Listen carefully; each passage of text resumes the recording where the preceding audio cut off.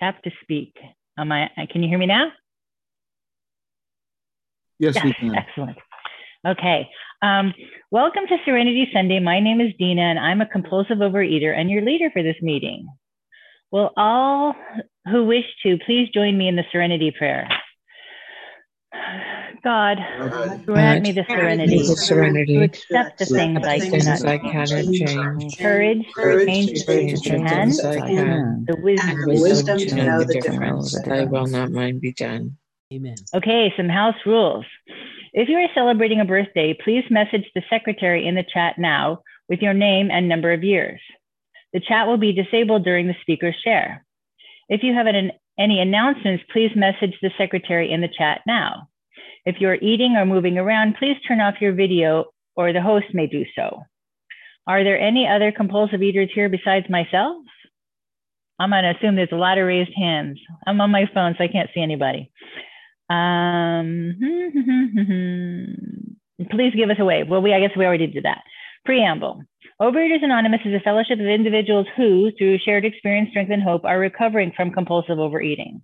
We welcome everyone who wants to stop eating compulsively. There are no dues or fees for members. We are self-supporting through our own contributions, neither soliciting or accepting outside donations. OA is not affiliated with any public or private organization, political movement, ideology, or religious doctrine. We take no position on outside issues. Our primary purpose is to abstain from compulsive eating and compulsive food behaviors and to carry the message of recovery through the 12 steps of OA to those who still suffer. Next page. If you are new to Overeaters Anonymous, we warmly welcome you home. Welcome you home. I have asked, I think it was Roy, to read how it works from chapter 5 of the Big Book of Alcoholics Anonymous. Please unmute and the reading will be shared on the screen. Thank you, Roy, compulsive overeater, 100-pounder, 45 years in recovery, grace of God, one day at a time. How it works. This is chapter 5, how it works. Rarely have we seen a person fail who has thoroughly followed our path. Those who do not recover are people who can or will not completely give themselves to this simple program. Usually men and women who are constitutionally incapable of being honest with themselves.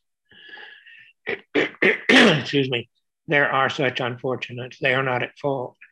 They seem to have been born that way. They are naturally incapable of grasping and developing a manner of living which demands rigorous honesty. Their chances are less than average. There are those too who suffer from grave emotional and mental disorders, but many of them do recover if they have the capacity to be honest. Our stories disclose in a general way what we used to be like, what happened, and what we're like now.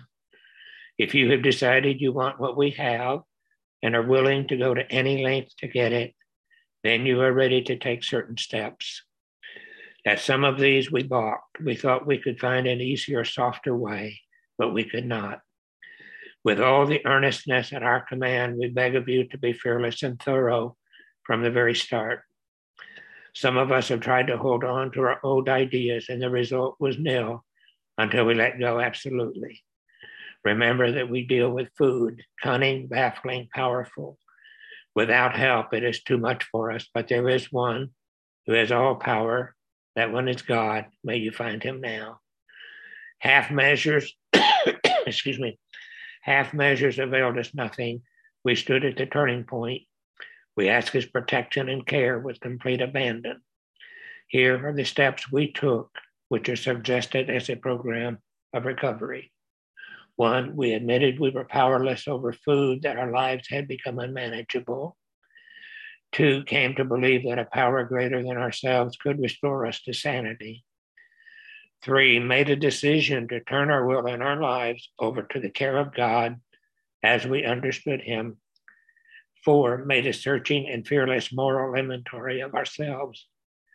5, admitted to God, to ourselves, and to another human being the exact nature of our wrongs. 6, we're entirely ready to have God remove all these defects of character. 7, humbly ask him to remove our shortcomings. 8, made a list of all persons we had harmed and became willing to make amends to them all. Excuse me. 9, made direct amends to such people wherever possible, except when to do so would injure them or others. 10, continued to take personal inventory, and when we were wrong, promptly admitted it. 11, sought through prayer and meditation to improve our conscious contact with God as we understood Him, praying only for knowledge of His will for us and the power to carry that out. 12, having had a spiritual awakening as the result of these steps, we tried to carry this message to compulsive overeaters and to practice these principles in all our affairs. Many of us exclaimed, "What in order? I can't go through with it." Do not be discouraged. No one among us has been able to maintain anything like perfect adherence to these principles. We are not saints. The point is that we're willing to grow along spiritual lines. The principles we have set down are guides to progress. We claim spiritual progress rather than spiritual perfection. Our description of the compulsive overeater, the chapter to the agnostic, and our personal adventures before and after make clear 3 pertinent ideas. A, that we were compulsive overeaters and could not manage our own lives.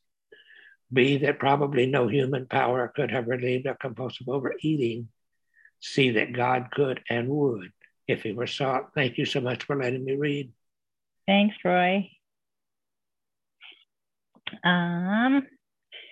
Let's see, just share the screen. It is now time for the leader to qualify for 20 minutes.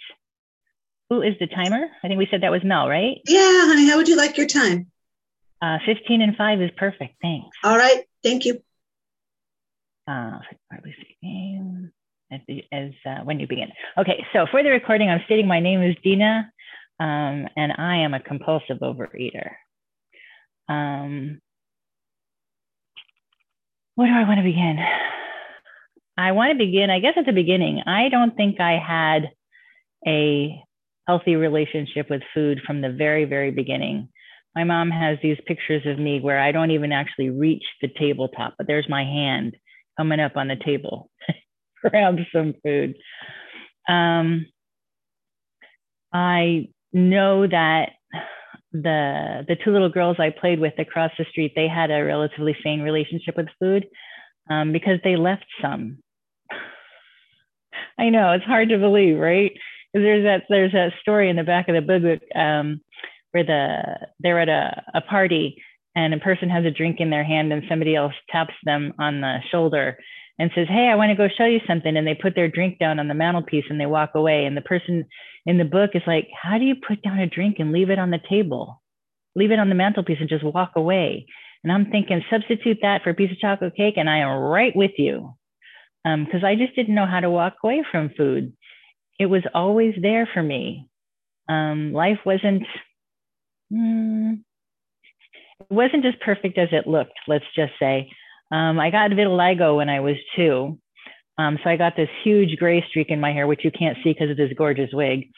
But it also made my eyelashes on my left side white and part of my eyebrow. And I lost all the pigment in this area, which isn't quite so bad on a person as light-skinned as me, but is very noticeable in the summer. And then, of course, what kind of 2-year-old has a gray streak in their hair, right? So you know how loving and kind and accepting children are. So that really didn't help much. So I pretty early on developed this relationship with food that I found if I ate enough carbohydrates / sugar, it helped to make the knot inside me sort of unwind a little bit. My mom was one of us. May she rest in peace. She died 2 years ago, July, so about 1.5 years ago. And my dad was a rageaholic and a workaholic. And he tried the best he could. In his mind, the father was supposed to be the provider, and that's what he did. And I think I went on my first diet when I was about 9. I guess I was a little bit chubby. The pictorial evidence isn't really there that I was chubby because I have some pictures now of what I was like back then. But I guess it really didn't matter because I thought I was a piece of garbage. I thought I was completely unlovable. And it's really the disease centers in the mind, right? So my big dark secret that I had to keep from the world was that I was unlovable. And so I went to a great deal of effort, mental effort, became an extremely good liar to hide that fact from the world. And in my mind, it was a fact. I found out later it wasn't true, but in my mind, as a child's mind, it was a fact. I also just recently discovered in my therapy that I was molested around age 5, 6, or 7, somewhere in there. But I blocked that out until very recently. But it makes a lot of sense when it comes to a lot of my other addictions, where that piece played in, especially regarding the unlovable part. I stole to support my habit. We were a sugar-free household. Yeah. And so mom made the mistake of buying some of those children's vitamins that are supposed to be, you have one every day, not the whole bottle every day. Yeah, so those didn't last long. So I used to steal to support my habit because I couldn't go without the sugar, and I definitely couldn't let people know that my mom didn't love me enough to make me a lunch for school. In actuality, she was trying to teach me to be responsible and to make my own lunch. But again, if I go to that, I'm unlovable place, the only reason she wouldn't make me a lunch is because she didn't love me enough. So I used to steal $1 from her wallet every day. And lunches were only 45 cents and candy was a dime. I was sitting pretty as far as my addiction was concerned. Fast forward. I tried a lot of different things to control the weight. Again, I thought I was fat. When I was 12 years old, I was 5'9" and 145 pounds. Yes, I'm watching you make the calculations. That's not fat. That's actually wouldn't I die to be there today, right? But that Weight Watchers let me come when I was 12, 5'9", 145 pounds. I don't know. But I was on a diet, like I said, since I was 9, and I resented every single one of them. I resented the world. I resented being unlovable. I resented my parents for not being able to love me the way I needed them to. There was an amazing woman in this program and in AA. And one of the things that she shared that stuck with me forever was, if I imagined that my parents put everything they had to give me in a shopping bag, everything they had, love, affection, money, time, everything they had to give me, they put in a shopping bag. And then they turned this shopping bag upside down over my head and they shook it out. Shook. Everything that was in that bag came out. They gave me everything that was in that bag. And what came out was crumbs, because that's all they had to give me. It wasn't that I was unworthy. It's that they didn't have it to give me. They didn't get it, so they didn't have it to give me. But it took me a long time to get there. When I came to the program the first time, in 82, 83, something like that, the loving people in the program, really I found such a loving group of people just accepting me for who I was, regardless of the fact that I was unlovable. And one of the things that they told me then was, Dina, you really need to go to some therapy because you're not seeing things straight. And much like the guy in the front of the big book, well, if I go to get therapy and I understand why it is that I drink, then I won't drink anymore. No, I spent 20 years in therapy and was still a compulsive overeater when I came out. I had my head screwed on straight, but I was still a compulsive overeater when I came out. The first time through the program, I also got, through a very kind, gentle sponsor, she had me put a want ad out for God, because I didn't have one of those growing up. We were raised really hypocritically Jewish. My brother and I were forced to go to this Orthodox congregation on Saturday mornings when my father drove off to work. It was just what? Anyway, so I developed this relationship with the higher power my first time through the program, and I spent a lot of time in therapy. Stopped coming to the program because I was in therapy, and then I was going to get it all. Through my relationship with my higher power, I rediscovered the religion that I was born into and actually fell in love with it. fell off the deep end, as my mom would say, because I became Orthodoxly Jewish. She's like, oy vey. And eventually met a nice Orthodox young man. And we had two nice Orthodox young boys. One of whom was married, and that's why we tuned in early. He said, why are you in New York? I'm waiting to be a grandma. But the thing that brought me back to OA the second time about 20 years ago was I was trying to bathe those same children in a bathtub. And the gravitational pull was so strong that I could not get up off the floor. I was 400 pounds and unable to lift myself off the floor. And in that utter humiliation, I said, I really need to do something. So I made a deal with God. I said, God, if I can stay off chocolate for a week and you make it so I never see any of the men that I slept with the first time through the program, I will come back to OA. So I stayed off of chocolate for a week. So I came back. I had lived in the city then, so I came back to Serenity Sunday at Roxbury Park. And the second I walked in that door, there was one of those guys. And I said, God, I thought we had a deal. And God's like, I don't make deals, honey. I don't know where you got that from. I don't make deals. So I was like, fine. So I walk over to this guy and I'm making amends. And I say, eventually I'm going to find all the rest of the guys and make amends to them too. I've met a lot of them at Doris's funeral.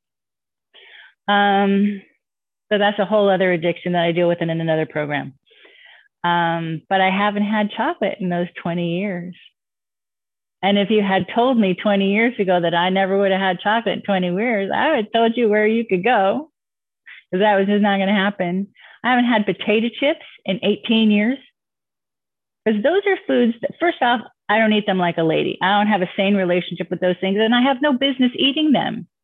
There's never going to be a moment in my life where it's going to be life or death, whether or not I have chocolate or potato chips. There was one time we went to Knott's Berry Farm, and it was my husband left our picnic lunch on our front porch back in LA. Kosher, Knott's Berry Farm, don't go together.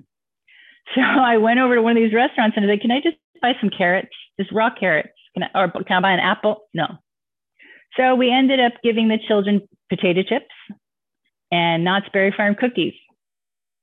And I had, what did I have, honey? I think I also had, what did I have? I had cookies. I think I had cookies and licorice. Those are the only things we could find with a reliable marking on them that said that they were kosher. That was a glorious day. Anyway, but yeah, I haven't had those foods in all that time. I lost my first 100 pounds in those first couple of years back, which really wasn't hard to do, because if you're eating enough food to sustain 400 pounds, you're eating a lot of food. So just cutting back on food was enough to lose that first 100 pounds. I had several sponsors over the time. Working with my current sponsor, I've lost another 50 pounds. So I'm down 150 pounds. What have I learned? Everything. First off, most important thing I learned, I am lovable. That's one of the first things I learned. I learned how to do feelings, which I never really understood how to do. Because once I found carbohydrates and sugar, well, those just took care of all the feelings. And they weren't safe to have in my family anyway, because we were shamed for feelings. My mom's favorite expression was, oh God, here comes another tearful earful. Because she didn't have it. She didn't have what it took to listen to a child have pain. It wasn't a negative thing for her. She just didn't have it. I learned one of the good expressions in the program, you don't go to the hardware store for milk. I couldn't go to mom when I needed somebody to help me with my feelings. I had to go to somebody who understood what feelings were. And then they could say, Dina, I'm really sorry that happened to you. I eventually taught my mom how to say that. I was like, Mom, what I really need from you is for you to listen to me and then say, Dina, I'm really sorry that happened to you. That was a major watershed moment for us. I healed my relationship with my mom. I actually healed my relationship with my dad before he passed away. My dad's been gone 23 years because my younger one will be 22 in April. but yeah, mom and I had a really good relationship before she passed. I used to spend Thursday nights there, and we would have girl time on Friday morning. It was a lot of fun. We went on a road trip together for all y'all who remember that. That was a lot of fun too. I think one of the most important things I learned was that I don't have to listen to everything that goes on inside my head as true, because a lot of it's not. It's probably still going to be my first reaction, to think that there's something wrong with me, and then say, wait a minute, that's not necessarily true. Not everybody's going to like me. You're a loss. Because I'm really great in my own mind. No, and so my friends tell me. So my husband tells me. I'm a woman of dignity. I keep my word. I was a really great liar as a kid. My mother tells me that she was standing behind me listening one day about how I told her how I'd been adopted. And she's like, Dina, if I hadn't birthed you myself, I totally would have believed you were adopted, because I needed to lie. My life was so painful that if I made up a different life, then that would be better. I don't do that anymore. I'm a woman of dignity now. I have humility. That's one of the biggest things I learned in this program, was humility, the ability to say, you could be right. I could be wrong. What do you know? Don't just solicit people's input, but actually listen to it and consider it, because I don't have all the answers, and I don't have to have all the answers. What else did I learn? 5 minutes left, Dina. Thank you.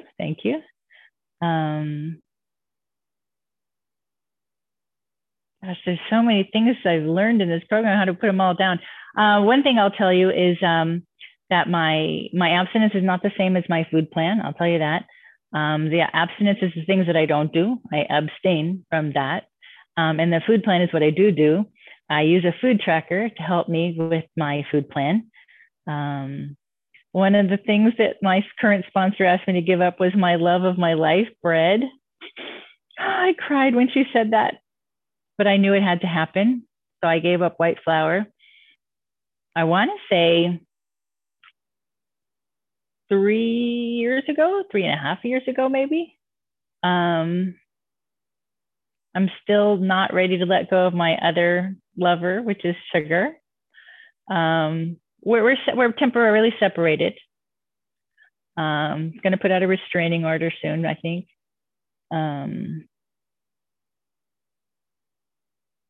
I just really feel like my relationship with food has changed to the point where I'm really able to look at it as sustenance for the body that houses the soul. That is that part of God that lives within me. My relationship with my higher power, obviously, is awesome. I talk to God constantly. I endeavor to hold God's will as a shield out in front of me, so that when something does come my way, I can buffer it through that and say, what is God's will for me at this juncture?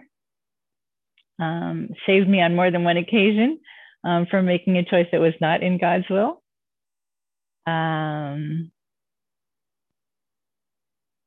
I try not to eat what I call gratuitous carbs more than once or twice a day. Those are things that are really starchy. I try to listen to my body when it tells me it wants sustenance. I now know, here's a miracle. I know what it's like to feel satiated as opposed to, oh my God, I can't breathe, move. Oh, which was the only thing I understood beyond hungry. I also know that sometimes hungry means I'm having a feeling, and sometimes hungry means I'm thirsty. So they're sort of like when you differentiate your baby's cries, you can tell what they are. Sometimes now I differentiate what my hunger means.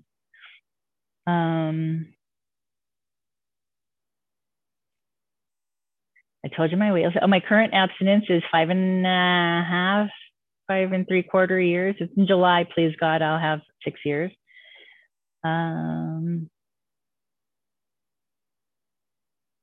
When I stop talking, I'm going to remember that there was something really important I wanted to tell you.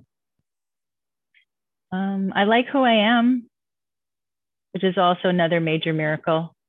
Coming from that place of self-loathing, where I just thought I was a living piece of garbage, and why was I here? I still go to therapy because that really, really helps me. I started seeing her because of my sex addiction and porn addiction and all that other kind of garbage that goes with that.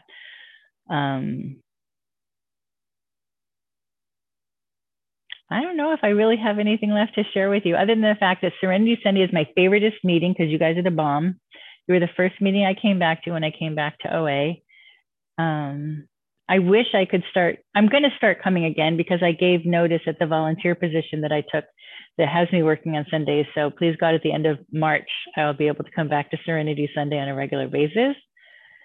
I don't know. I just love my life. OA helped me be a great mom, and now I'm hoping to be a great grandma, even though that sounds like great grandmother, like I already had grandchildren, which I don't yet. Maybe today, maybe tomorrow, maybe the next day. I'm waiting. So I think with that, I'm going to sign off. I love you guys, and I want to hear from you now. So what do I say at this juncture? It says, after I lead, I have asked no one in particular to read the 12 traditions. Mark, can you see if we have a volunteer for that? No one yet. I'll do it. Mark. Okay, actually, I see. I'm just going to take it as a raised hands, Lillian. Go ahead. So Lillian, would you please read the 12 traditions? Thank you very much. I'm honored. Thank you for your pitch. 12 traditions. 1, our common welfare should come first. Personal recovery depends upon OA unity. 2, for our group purpose, there's but one ultimate authority, a loving God as he may express himself in our group conscience. Our leaders are but trusted servants, they do not govern. 3, the only requirement for OA membership is a desire to stop eating compulsively. 4, each group should be autonomous except in matters affecting other groups or OA as a whole.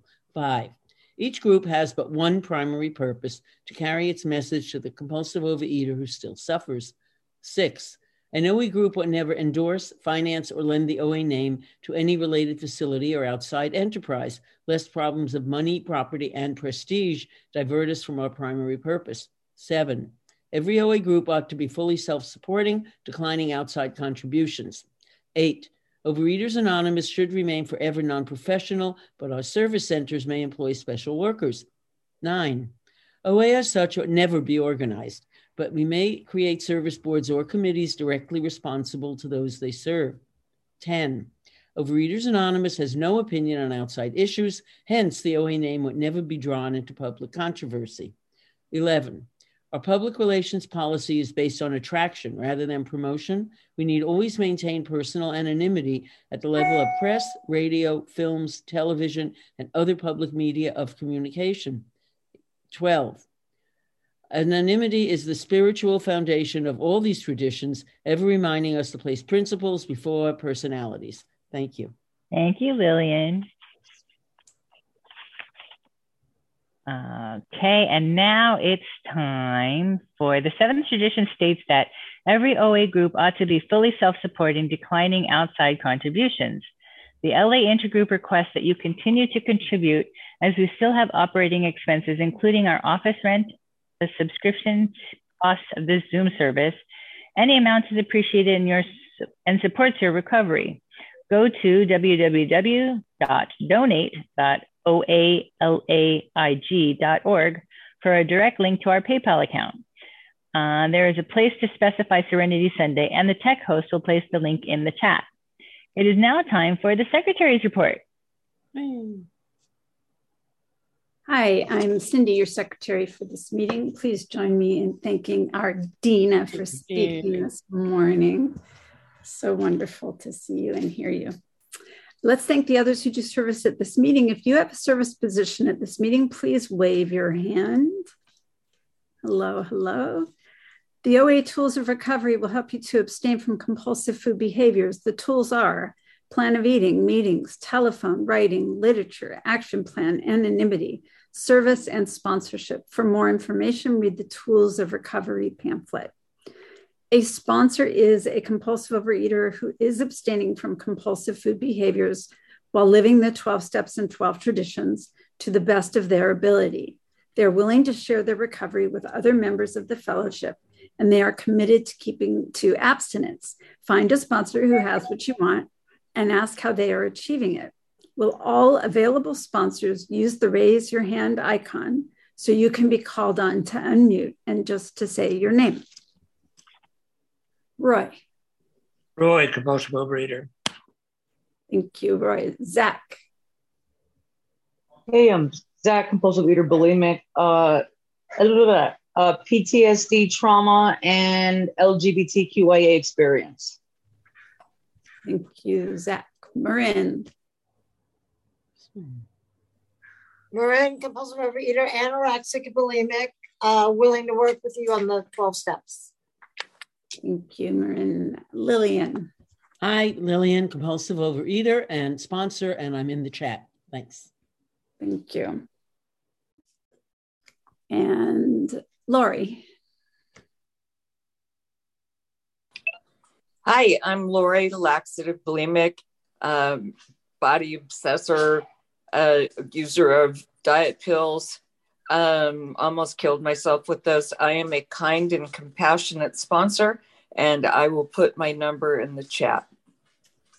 Thank you, Lori. That's all that I see for hands raised. We give virtual chips and virtual hugs at this meeting for continuous days and nights of abstinence, but the most significant chip is the newcomer's chip. Will all of the newcomers please use the raise hand icon so we can welcome you? As I call on you, please unmute, say your first name, and feel the virtual love. Are there any newcomers? I don't see a hand raised. Okay. Everyone who takes one of the following virtual chips has 1 minute to share. Please use the raise hand icon now if you are taking a chip for 30 days.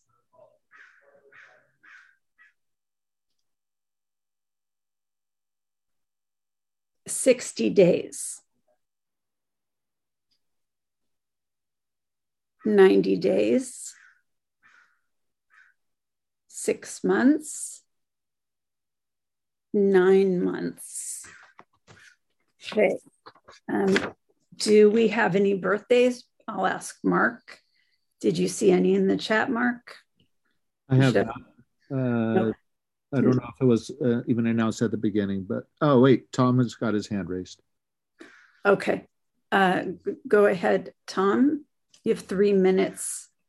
Oh, 3 minutes. 3 minutes. All right. Hey, everybody. Tom, compulsive overeater. On the 14th, I celebrated 13 years. Pretty excited about it, I have to say. I was a chronic relapser. You know, I was in and out of the rooms for a long time. Came in, got a little bit of time, went back out, and just really came to know the demoralization of compulsive overeating. You know, and there were 3 years of in and out and just coming in, losing a little bit of weight, thinking I was okay. You know, don't worry, I got this. And then going back out, gaining all the weight back and being beaten up by this disease. And, you know, went through all the shame that we go through when you come back and raise your hand and say, I've got day one again, even though you're the only one in the room who thinks you should be shameful about it. You know, and went through the whole process of begging and asking for help again and getting it and then going out because I was utterly powerless. You know, I just wasn't ready. And so to get to a place where I was finally willing was just grace. It was a miracle. And it was funny to hear the speaker talk about foods that she's no longer eating, because I remember during that time when I was in and out, somebody saying that they had, I was like, you know, I can't live without this food. I can't. There's this one thing, there's no way I can live without it. And this woman after the meeting looked at me and she goes, I haven't had that in 24 years.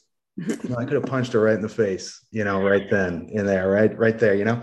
but I have not had that food in 13 years, so it's real. It's real. So I just want to say that if you are struggling or you're new, you're not alone. I've been there myself. A lot of us have.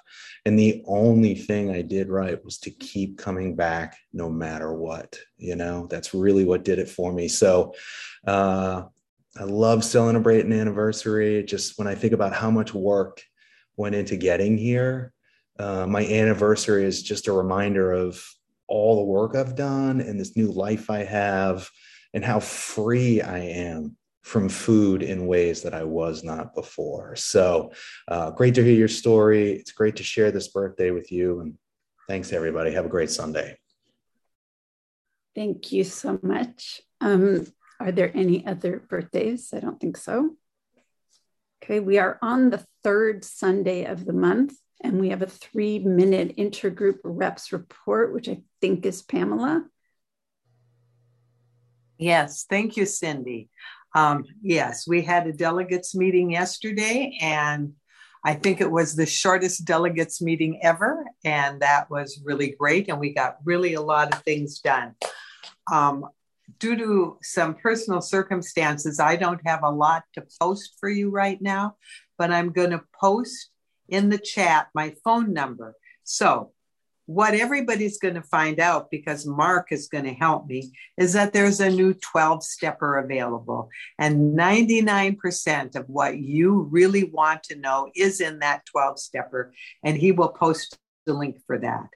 We also want to remind people that if they are celebrating a birthday, if they could please email, this is not hard, candles, OALAIG.org, and say you have a birthday so we can put it in the 12-stepper, and people all over the world who look at that 12-stepper can help you celebrate.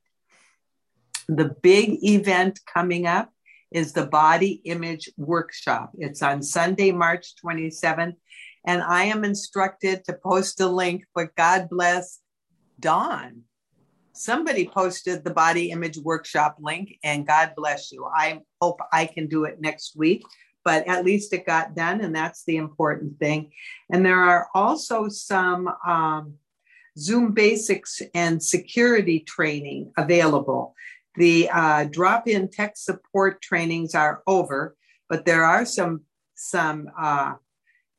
basics, and you can go to oasandiego.org/training, and they're going to be coming up next week, and that's Zoom hosting basics. The other thing I want to tell you is they gave me a lot of financial reports, and if you want them, you tell me what you want. What I'm going to tell you right now is, as of last month, Serenity Sunday donated $125 to the intergroup. But I have a real lot of other reports. We have a very healthy, prudent reserve. We seem to be doing very well. The final numbers from the birthday party will be in. I know we already said we got $40-some thousand. I don't know if we've got all our expenses out. But I can give you all of these reports. I got balance sheets. I got income statements.